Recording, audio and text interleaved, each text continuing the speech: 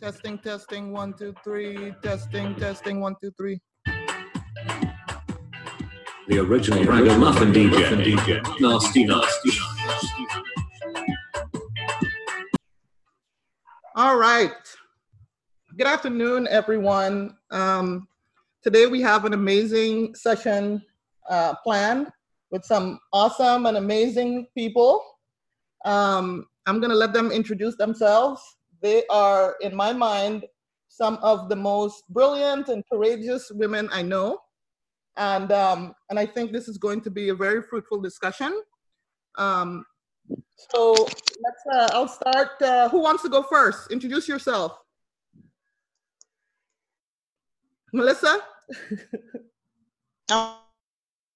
Yeah, so I'm Mellissa. Ifill. I teach at UG and generally disruptive. So that's how I introduce myself. Salima? Hi, I'm Salima Hinds, Guyanese woman. Just here trying my best, to challenge certain things in Guyana. So definitely will call myself a Guyanese feminist. Yeah, that's about it basically. And Akola. Akola Thompson here, writer, and like all the ladies on here, a very strong feminist, and so looking forward to these sessions we're gonna have today. Yeah, so I am Karen Abrams. I am just, think of me as the troublemaker in general.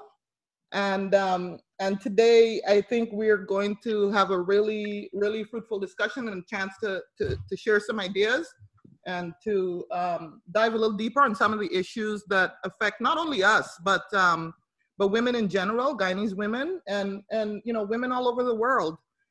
Right now, we are dealing with a situation in Guyana where, we're dealing with this COVID-19 virus issue, which has caused some consternation amongst the population, as you can imagine, and really this is happening all over the world. But we also have an additional issue, which is we have a bit of elections controversy. So let's start. Any one of you who want to start? Let's talk about a little bit about anxiety. How are you guys feeling? How are you feeling today? Anybody feeling anxious about anything? Today is actually one of the first days in a very long time that I haven't felt as anxiety ridden since like the whole COVID thing has started. And I'm not sure what's behind that, but I am thankful for whatever brief periods from that I get. And so I'm sure a lot of people also are very anxious because these are very, very uncertain times that we're living in. And I think it's really a period in which we need to prioritize mental health care. Because if we allow our minds to just rest right now, I think a lot of things can go wrong. So prioritizing mental health care definitely is one of the things I've been trying to do.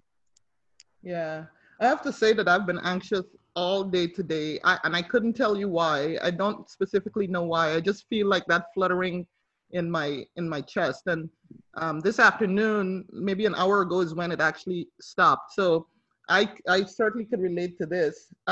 Anyone else want to talk about anxiety? Yeah, I'm perpetually anxious. I feel anxious about every single thing, at all times, every day, all day. I'm anxious for myself, but more so I'm anxious for members of my family who I know are dealing with some very, very challenging situations. It didn't help that another close member of my family recently died from COVID-19, and I had an experience both with the process of her hospitalization and then her burial, and it really struck me going through those processes that we are not ready, we are not prepared. I don't think that the world is prepared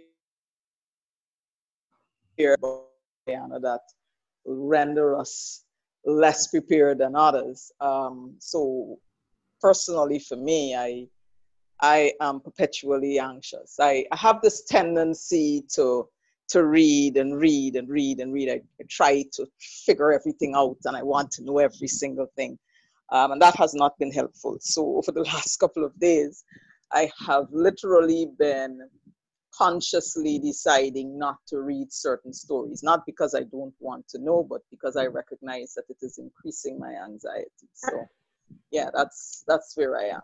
And I think in this time, I feel there's information overload because it's something that's like completely new that everyone basically is now trying to deal with and understand. Every day is like a new bit of information. So for me too, the anxiety has been real. Wow. And but also to stop sharing certain things. So even like in my social media space, even if I read an article that talks about death and these things, I try not to share it because I feel like it's just more negative energy, and there are people connected to me, and it's like you're just sharing that kind of anxiety. So I'm trying to make a conscious effort that if I do share things, it doesn't necessarily have to be like a positive, feel-good story, because I think you're right now, that's not going to happen. At least stories that show maybe progress or solutions or people helping. Because like you said, Mellissa, it's really easy to get sucked into like this cyclone of information and who said this and numbers, because every day you see numbers climbing, people who are not recovering, and it's really, really, really too much. So you got to be really conscious of what your spaces are like. I often think about also that there are like people who are dealing with issues like, where am I going to find my next meal? Like, there are vendors who can't vend right now, and, people with some really heavy issues to deal with. I saw a story the other day, and it goes back to exactly what you said, Salima, these negative stories, but some of these stories like are cries for help. There was this young girl who was being abused up in the quarantine or Burpee somewhere, and I think they found her yesterday or today. She's 14 years old. And she had shared her story online.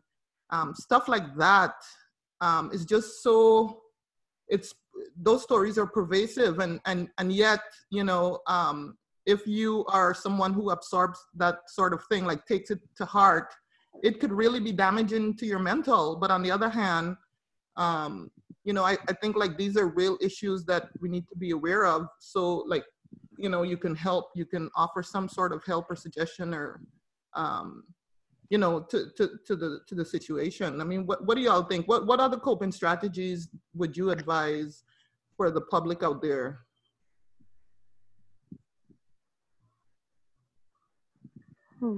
That's a tough one. I suppose part of it for me, I recognize how privileged I am. I mean, I can literally stay home. My job allows it, and I have sufficient resources to do so. And I recognize that the overwhelming majority of Guyanese parents might not necessarily be in the situation that I am in. Mm-hmm.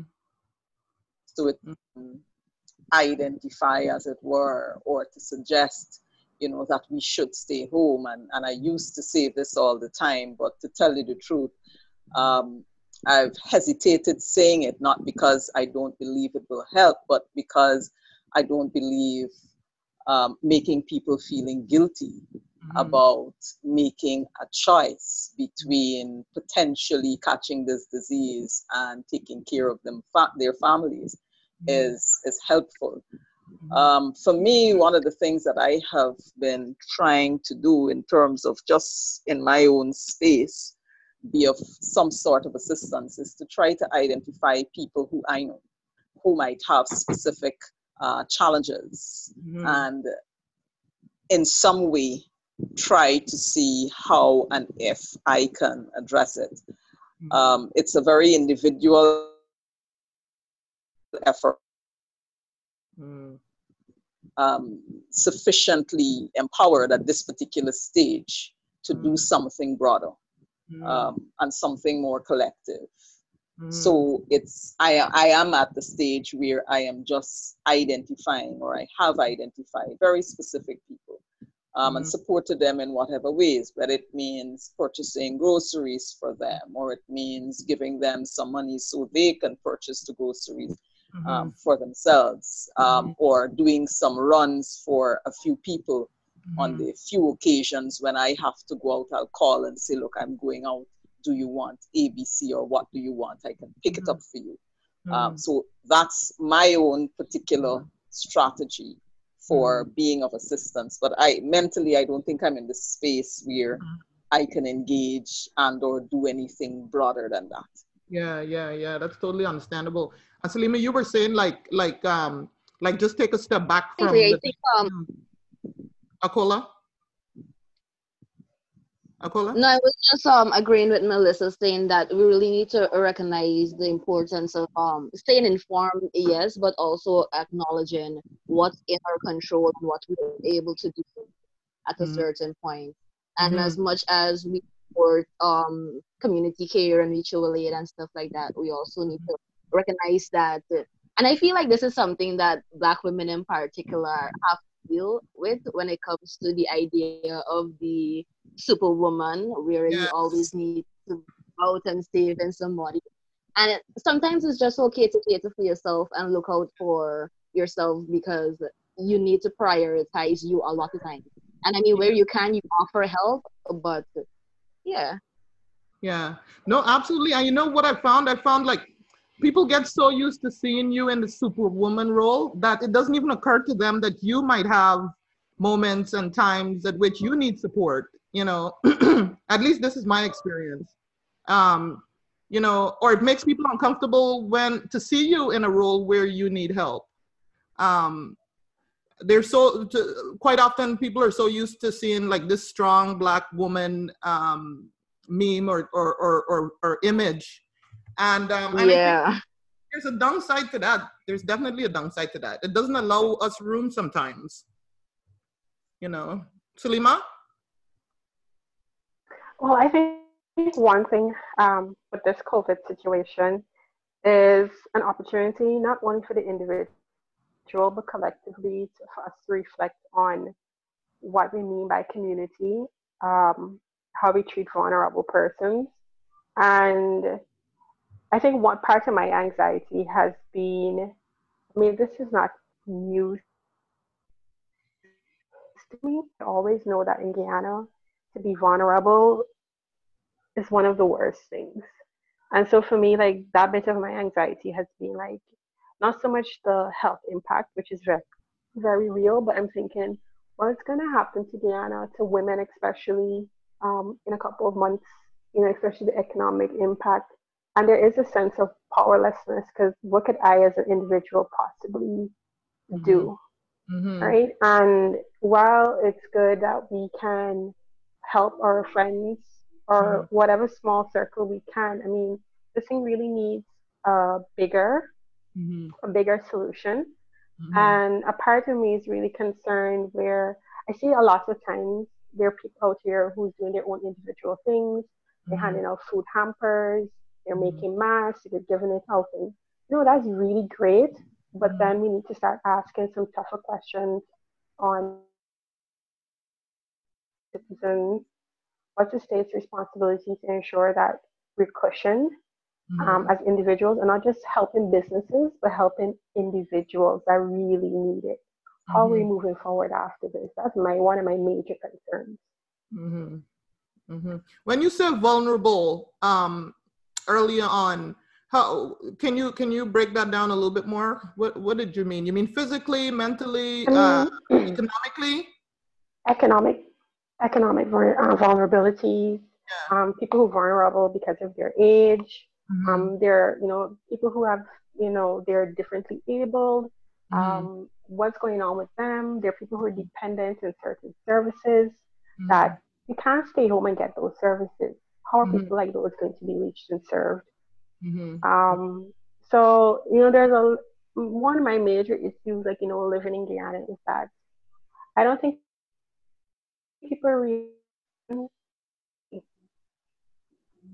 And so while you could tell someone stay home and stock up for 2 weeks, I mean, I've personally been in a situation where I didn't have enough money to buy me groceries to last me 2 weeks. So what are you going to tell someone who's literally buying rations on a weekly basis? Could she or he just stay home and stock up their pantry for 2 weeks or a month? Like, things like that, we really need to think about our responses. Yep. So I mean, so if you're going like if you're just going and buying a little bit, and I mean, we need to stay home. We need to flatten the curve, yes. But then, like, Melissa's saying, not everybody's realities allow them to make those decisions, and then it comes back again to, I mean, it's not really a choice if you're forced into it. I think we need to be a little more cognizant of people's realities, and we need to find solutions to make it easier for people to make safe choices for themselves and their communities. I mean, for me, this particular circumstance is extraordinary. It's not normal. It's not anything that we have ever experienced in our lives. And we're different ages, and I don't think it will be anything that likely we will experience again for a very long time. And so for me, I think really what it calls for is a kind of extraordinary solution. And I think Salima is right. I mean, in terms of the role of the state and us interrogating, well, what's the role of the state in this particular event? I mean, what role should the state play? Traditionally, we don't have a very strong welfare structure in place. We give people the bare minimum or below subsistence kind of grant that is given, whether as old age pension, etc. And so for me, at this particular point, bearing in mind where we are, bearing in mind the uniqueness of this particular phenomenon, this particular pandemic, we can't have the normal kinds of discussions about what is the role of the state. Frankly, the state has to play a role. People will not be able to survive. And it has to be able to come up with some kind of package that will allow people to live. I mean, and this is just on a day-to-day basis. This has nothing to do with even people who decide, look, I want to go out and work. I need to be able to eat, so I have to go out. And I'm a vendor. I have to go and set up my container wherever to sell the food that I prepare on a daily basis. Who's there? Who's passing? Who's going to buy it? Yeah, those are real willingness issues. To go out. The guys, they're selling down. Yeah, I mean, selling down by Guyana stores, selling the nets. Who's going to buy nets at this particular point? But these are heads of households, who need to eat. Their families need to eat. And I absolutely believe that the state has to play a role, whether it means that we don't have a balanced budget, so be it. At the end of the day, we have to find ways to assist people so that they could survive, so that they could feed their families, and so that they could stay, alive. I mean, this is not normal. And I think sometimes when we are discussing these things, we discuss it in context of normality, as though this is somehow, something that we could address fairly easily, or using the normal kinds of criteria and rubric that we use to evaluate. But I don't think we can, and we have to force the state. I think one of the individual kinds of persons coming in, they won't cut it. Yeah. Useful and helpful and appreciated, but it wouldn't cut it. So you don't believe the something like the CDC program where everybody gets a hamper is sort of a part of that solution? I mean, I'm troubled, in fact, by this whole process of even giving out, hampers, and the way in which, and the mechanisms that are used to do it, the way in which it's done. I personally don't need a hamper. So you saying, we're giving to 200,000 households, every household in Guyana. There are many people who don't need it. but there are people who are going to need it 4 or 5 times. Right. I mean, my household is comprised of 2. There are other households that are comprised of 15, or 10. Right. Figure out who to give what to, or who needs and who doesn't need, and how many times they need. For me, that is a real deficiency of the process. And in part, it is why I believe that we need to simply, apart from giving people some of these materials, and I'm not suggesting that they shouldn't and ration, give people money, let people figure out what their needs are, prioritize their needs, and take care of their needs by purchasing whatever they need. That for me is a more real solution than you coming and giving me flour and rice. I don't particularly cook, so why am I getting flour and rice? Shame on you! No, I'm serious. I find the mechanism is I don't know. I get the intent behind it, but I don't think it is really solving the problem. It is problem as far as I'm concerned, the deprivation and the need that exists in some society. Salima, I know you wanted to jump in here. Salima? Akola? Yes. You wanna chime in? Yeah, when it comes to the role of the state, I really think that the measures that have been implemented so far, quarantine is still one of the best ways in which to contain the spread of the virus, but solutions really need to be thought out a lot more, because as you mentioned, vulnerable people will be the most affected by this, whether it's poorest among us. And so having appropriate mechanisms in place to ensure that you don't just enable systems of order, charity, and dependency amongst the people, but put some of that power into their, give them some control over their needs and what the things that they see as relevant at that time. Because like a lot of things that the state would provide, people would find unnecessary, would not be able to use, or as Mellissa rightly said, have no use for it. And so I really think that there was a lot of deficiencies when it came to planning, and I know that we had to act very quickly, and this is something that's very new. But there are a lot of examples available out there in how to effectively manage such crises. And so I just think it's not only a lack of intentional leadership, but a sort of apathy to poor people and the vulnerable amongst us. And I'm not sure what these sort of half measures are going to do, because I don't think that in the end they will necessarily curb the spread of the virus. I just think that it's going to...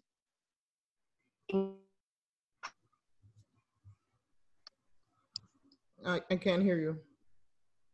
Well, I can't hear you, Akola. I don't know if you stopped talking, but for full disclosure, I spoke to some of the folks from the CDC. I was able to hear her. I spoke to some of the folks from the CDC today. That's the group responsible for the hampers, and the people I spoke with sounded like they're well-intentioned people, and they always are. like they understood the problem, and they identified some issues that they face. So it's not an easy road for them either, you know what I mean? But these are things, this is the kind of interrogation we have to do going forward if we really want these systems to change. It's like, we have to question these processes and or make recommendations for how the systems could be improved. Salima, I see you're back on. Did you want to chime in here? Well, during this whole, as this thing is going on and I'm processing it, I remember a couple months ago, there was this whole back and forth about cash transfers to Guyanese people. And I'm in the camp where I'm for universal basic income. Of course, that's not something that could be implemented in an emergency response. But just thinking forward, because there will be economic ramifications of COVID-19 on Guyana. There's no doubt about it. And I hope that, we can have systems in place, we can have leadership in place that we shouldn't be debating about improving the lives of people. I don't even know why it's up for debate. But I hope that, moving forward as a measure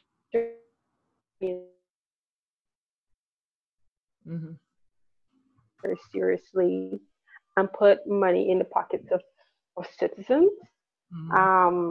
And it's not it shouldn't be seen as charity. It shouldn't be seen as a handout. It's an investment in people. And people will need, unfortunately, in a system where you need money to have access to certain goods and services. And that is going to be drastically affected. Even if COVID-19 isn't an issue at the end of this month, people have been let go of their jobs. People are still trying to figure out what they're going to be doing in a couple of months. Guyana is so tightly connected to the community in the diaspora. They're affected too. So, money coming from abroad is not going to be the same. All of this is going to be affected drastically. And I really hope that we have some long-term solutions. Yeah, and keep in mind going into this, we were already a country where more than 30% of adults were unemployed. So the folks who were working oftentimes were working for a number of people in the home, on behalf of a number of people in the home. And when the opportunities are taken away from them, then it becomes a crisis situation. All of these are relevant points, and our government really has to take a strong look at what they want to do.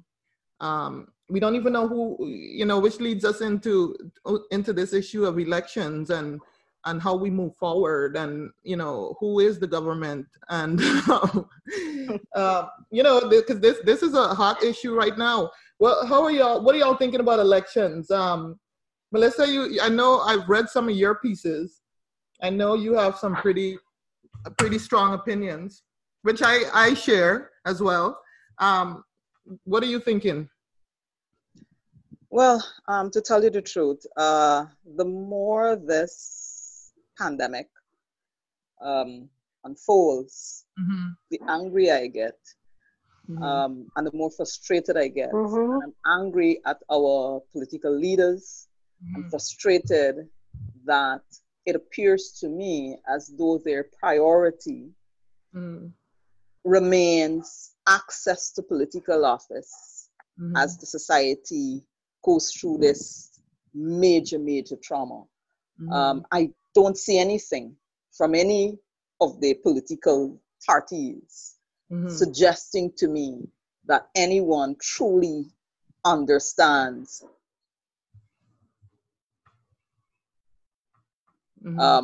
any one of them, and I find it so disheartening. But as I said, it also makes me angry.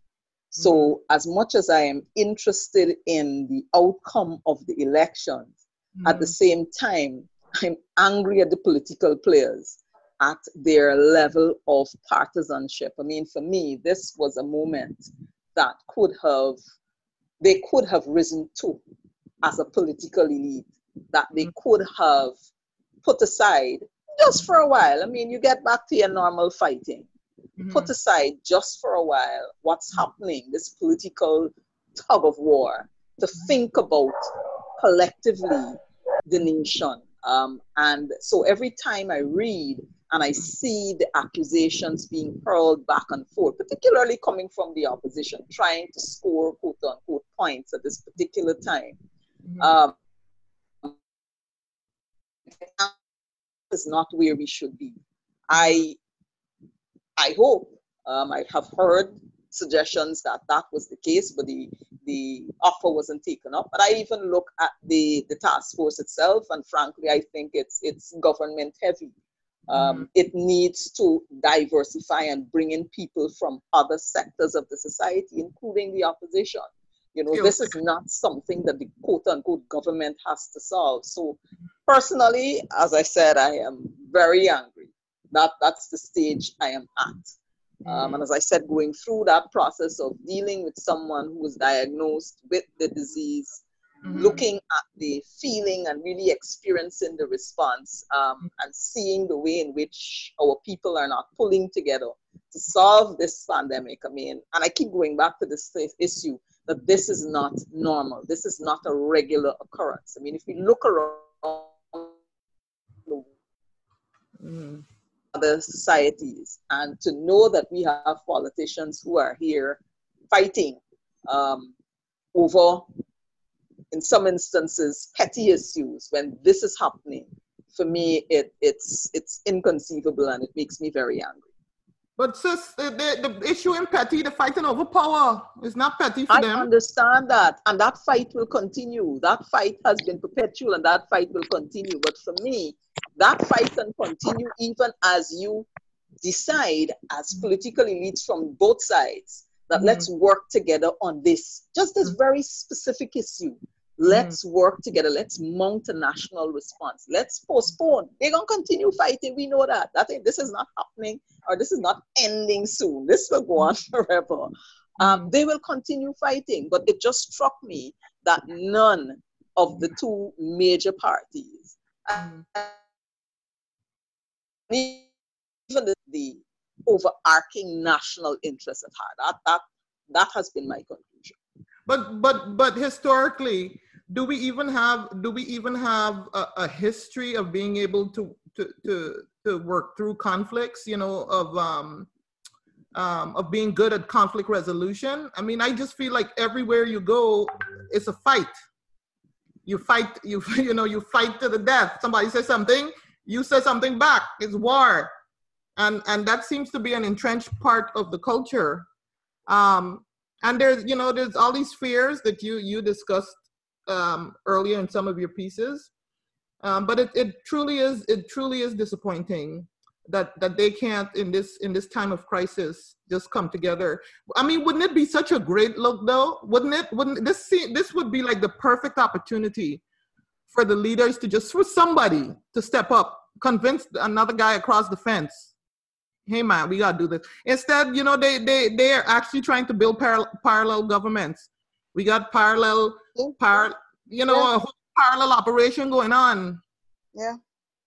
It's terrible. Terrible. Akola, what do you think about this, girl? To be honest, I've been trying to stay away from elections for a while. I had reached a point where I had really let it taken over my mind. Like, I wasn't going to sleep because I was always checking on like GCOM's progress and stuff like that. And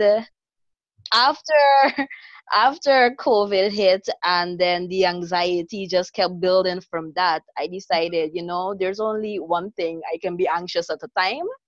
And so I just decided to like stop following up on the elections. I might occasionally read an article and just to see where the state of things are at, but I don't see the need necessarily to follow it up right.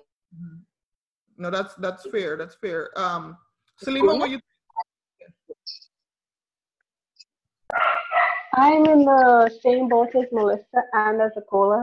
I have tuned out because again, there's only so much my mind can take. There's a lot of things going on, but when I do think about it, I get really angry because, at the end of the day, no matter which political party you represented, people were just all around Guyana, you're campaigning, you're meeting people, and now these same people that you're asking to vote for you, to support you, need help.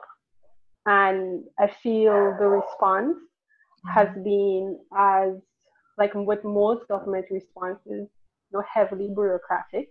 And as Mellissa said, this is not normal time. This is an emergency. It's like my house is on fire and you're waiting.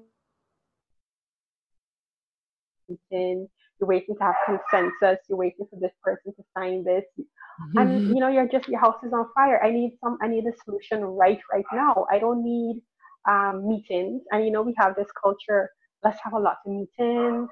We're going to talk about this. And I feel we have a culture where we use stakeholder engagements in the wrong way. Instead of using it as a driving force for action, It's more as like a token thing. Oh, I have this person here, I have this person here, and then you end up with these big meetings where really nothing can be done because everybody has to be present, everybody has to have their say, and we're going around in circles. Now, I could be completely wrong because I'm not in those rooms, but that's the impression I get when I just hear about task force meetings. But I need data. I need information. What is going on? What are our protocols? Now, horrible experiences interacting with the system, and then you think, where is it going wrong? Because obviously there's a disconnect between talk and action, which is the usual thing. But again, we're in a situation where we can't operate like it's the usual. We need to start thinking and doing differently. But also understand, Karen, where we're at. In terms of our current government's capacity and ability to access money, understand where we're at. You know, we have, I'm almost sure, exhausted how much money they could get per year following the dissolution of Parliament. 1/3 of the year's budget, is it, or a quarter? I'm not sure. Some percent. Which means that all of the things that we are even talking about, giving relief to citizens, etc., all of that will require parliamentary approval. And so for me, as I said, part of it is, where do you recognize that this solution, this situation is so extreme that even though I would like to fight for A, B, C, X, Y, Z, although I would like to fight for it, at this time, let's take a step back, deal with this particular emergency, and then when this emergency is addressed in a way that will ensure that our citizens can survive, then let's get back to there. And so for me, I mean, I think you made reference to some things that I would have written. So for me, part of it is, hey, can we not have an interim administration where both sides feel as though, okay, fine, I have a place at this table of quote unquote power. And therefore, this is not an agreement that is long term. We don't intend for us to rule together forever, but to shepherd us through this particular process, through this period. Let's think about working together. That for me is what any responsible politician in circumstances like these should be thinking about. And the fact that they're not, the fact that they are prepared to let all of us go down the drain with no resources, etc., while they fight for power, for me, that's despicable. That's my personal position. I guess that's it's good for them to hear that. You know, I'm even thinking about the safety net that we Salima raised it, the safety net that we've become used to, which is the diaspora connection. You know, today I heard that 16 million people file for unemployment. That's a crazy number in the United States. I think it is something like more than 20% of the workforce or 10% of the workforce. It's a really high number, and those numbers affect our people disproportionately. And so I coupled that with some numbers I saw in 2014 from the LA Pop surveys, which indicated that at least 40% of Guyanese households claim that they receive $100 or more from the U.S. monthly. So that's a large number of people who depend. And I think the contributions from overseas amount to about 14% of GDP historically. So here you have, you know, a situation that's deteriorating at home. People are hit economically, and the safety net is in trouble. And it's no small thing. Salima mentioned it and we gloss past it, but it's a big deal because it is fundamentally the safety net we've come to rely on for the past 30 years or more. So that is something. In fact, Gordon had a story the other day. Gordon indicated that, I think he told me he updated the numbers today. It's more like 37, close to 40 Guyanese in New York. New York alone, not the whole of US, 40 Guyanese in New York who died from this disease. And think of Guyanese all across. There's not more than 275,000 Guyanese in America total. So they're far less than our population, and they've already lost nearly 40 people.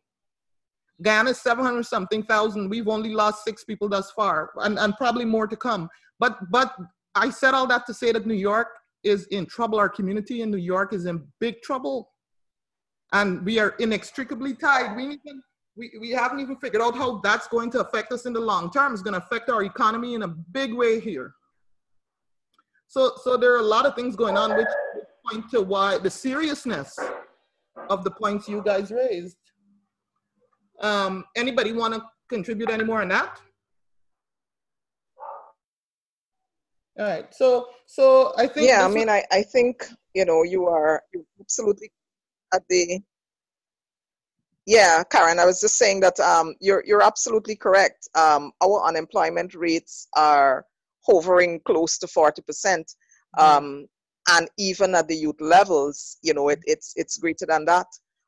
When we look into the rural and interior areas, the unemployment levels climbs even further. And when we look amongst women, the unemployment rates climb even further at every age group. And so absolutely, a lot of our Guyanese people depend upon and rely on support from their families abroad. And if they are in trouble, then clearly that safety net is gone. And so for me, as I said, the state has to step in. I mean, you're listening to the debate in the United States, and they're talking about releasing trillions from this particular pandemic being somewhat equivalent and possibly even surpassing the period of the Great Depression. Well, in the period of the Great Depression, in that post-period, that's when the United States created the welfare state. That's when they put all of these systems in place to cushion, those people who are vulnerable. And I think fundamentally states all around the world will have to adopt that particular measure. We might not necessarily like it, those who feel that people should pull themselves up by the bootstraps, clearly, without any laces, will basically have to take a back seat. I mean, the states will have to step in and put the social welfare programs in place so that we could protect our citizens and help them to just survive. That's a good point. That's a very good point. I almost feel like we need to be a lobbying group now, because we've raised some really powerful points here that could easily be dismissed if they're not reproduced and spoken about all over and reinforced. They'll just be ignored. But we certainly can't let the society degrade in the way in which it looks like it's projected to happen because of where we are. But so anyway, we're getting to that time. I think we're about 20 minutes over our allotted time. So we're going to prepare to wind up. But I would like to take this opportunity, since we're all mommies, all 4 of us, to just end on a note and kind of think about, what kind of future we want for our children. Or anything, when you think of your children and where this country would be. You guys all have younger children than me. But when I think 10 years, 15 years from now, what kind of country do I want for my children, whether it's in America or whether it's in Guyana? I feel like we have to make investments today. We have to push today to make those things happen. I miss my wonderful children. They're not wonderful all the time, but I miss them. I haven't seen them in a few months. But Akola, what do you think? Well, what do you think when you think of your daughter? And I mean, you're pretty young too. You're a baby. But when you think of a future for like your daughter, or even for yourself in a few years, what's in your mind? As if will my daughter have a lot of the experience that I had, or will she be able to grow up more in a freer world where she's able to not only have access to certain opportunities that a lot of girls aren't able to, but just be able to be herself and not have that challenge because of some idea that women should be less than. And Mm-hmm. so a future visualized for me is one where we really need to start taking accountability for men when it comes to ensuring that they take accountability for themselves. Because I Mm-hmm. feel like a lot of times men are so coddled in this wherein it Mm-hmm. comes to their power and control they have over the lives of women. And Mm-hmm. so I think that just not only exercising that power, but looking at the ways in which we can be constructed and ensure that how the ways in which it harms moving forward. Um, is that bandwidth issue or you stop talking? I can't hear. Can y'all hear her? No, I just stopped talking. Sorry. Oh, yeah, yeah, I yeah. think she's Can you hear I me? think she's Yeah, here. I just stopped You want to repeat your ending, the ending of what you said? Yeah, I think we're getting into a bandwidth situation. Yeah, I was just saying that a future visualized for me is one in which their bodies, because especially during this period when it comes to reproductive rights and access things like abortion, COVID is making that so very hard because so many places that usually used to provide that service are now closing down, not only across the US and America, but right here in Guyana, where persons just have no access to that service anymore. And so, yeah, a future for me is one in which the powers that constitute and bar women in a certain mold are deconstructed and efficiently challenged and broken down, because a lot of times what it tends to do is just keep women trapped in these cycles in which we can never really be able to free ourselves from. And so I think addressing that further and just trying to raise my daughter as a strong girl, a strong woman, and ensuring that she has ideas of how to be herself in a world that would tell her how she should or should not be. I think once she's able to grasp those concepts, I think any future for her would be one that I would be happy with. Lovely, lovely. Salima?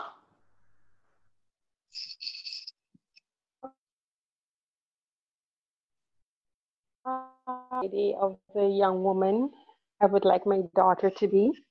End of the day, it's not up to me, but I'm trying my best. Um, I think my worry is that the person that I'm trying to raise will have a hard time thriving in Guyana. Mm-hmm. I mean, she's 6 and she's already had conflict with teachers. She's already had to, which I'm very proud of her. She's already had to represent herself and make her case to her teachers that so she's not at the age where she's diplomatic. So Mm-hmm. I don't know when that age will, happen, but I know she's going to be a strong, intelligent, assertive young woman. Mm-hmm. And like I said, like I worry about the society that Guyana will be if it will create, if it will be a space for her to really grow beyond what I can do. Mm-hmm. Mm-hmm. Powerful, powerful. Mel? I am trying my own little part to create. Mm-hmm. Hello, Yeah. Yes, we're hearing you. hello. We hear you, Salima. Oh, We're hearing okay. Yeah. So I am doing trying to do. Yeah, so I was saying I am trying to do my own little part where she can have those spaces where she can feel free and explore and challenge. So I see there's a lot of young people in Guyana who are trying to make a bit of a difference, and I can say it takes a lot of energy out of you, and I just hope people keep at it Mm-hmm. because I love Guyana. It's not perfect. Mm-hmm. There's lots and lots of room for improvement.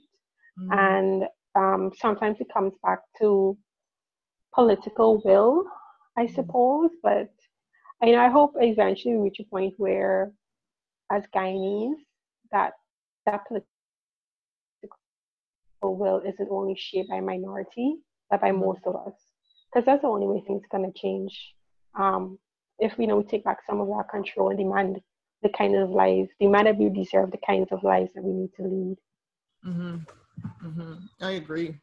It's not going to be easy. It's going to be a hell of a fight, but I agree. Mellissa, what do you think? Well, my daughter's older. She's 14, and to tell you the truth, I'm incredibly proud of her. And in some respects, I recognize. And so for the ladies whose daughters are younger, I didn't do anything, to tell you the truth, specifically special with my daughter. All I did was to have her around me. And from that, her perspective on life, she's able to see with a certain level of clarity,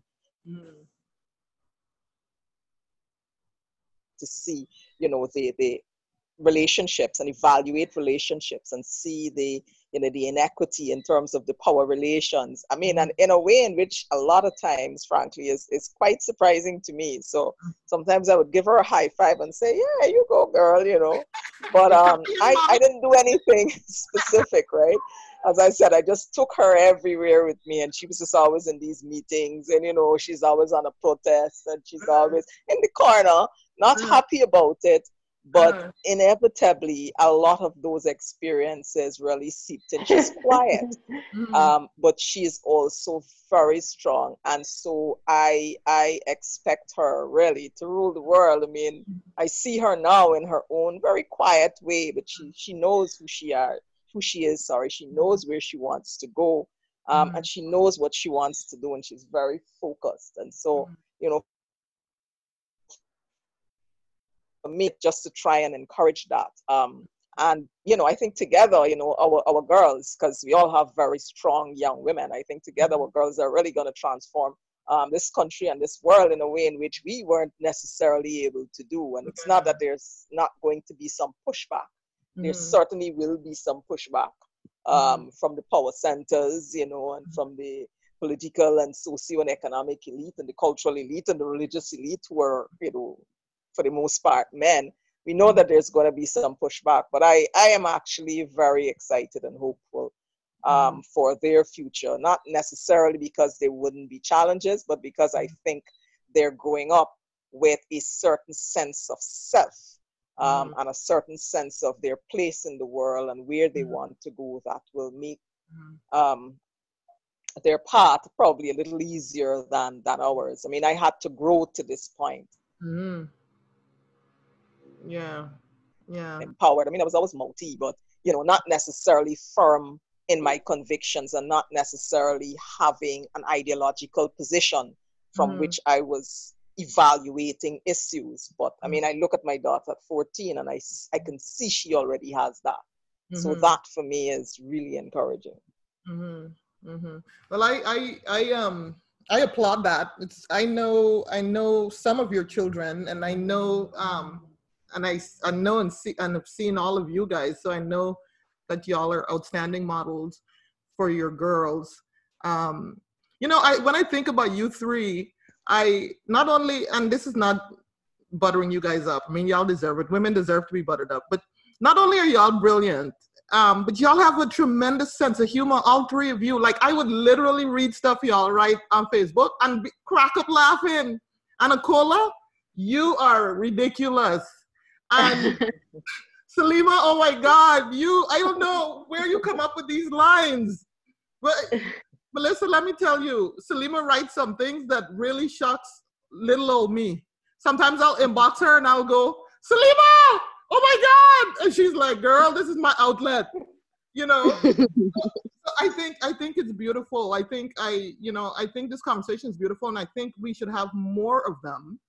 And I think more young girls, even beyond our own daughters, need to hear these conversations and need to understand like what it means to be an empowered woman. It's not easy.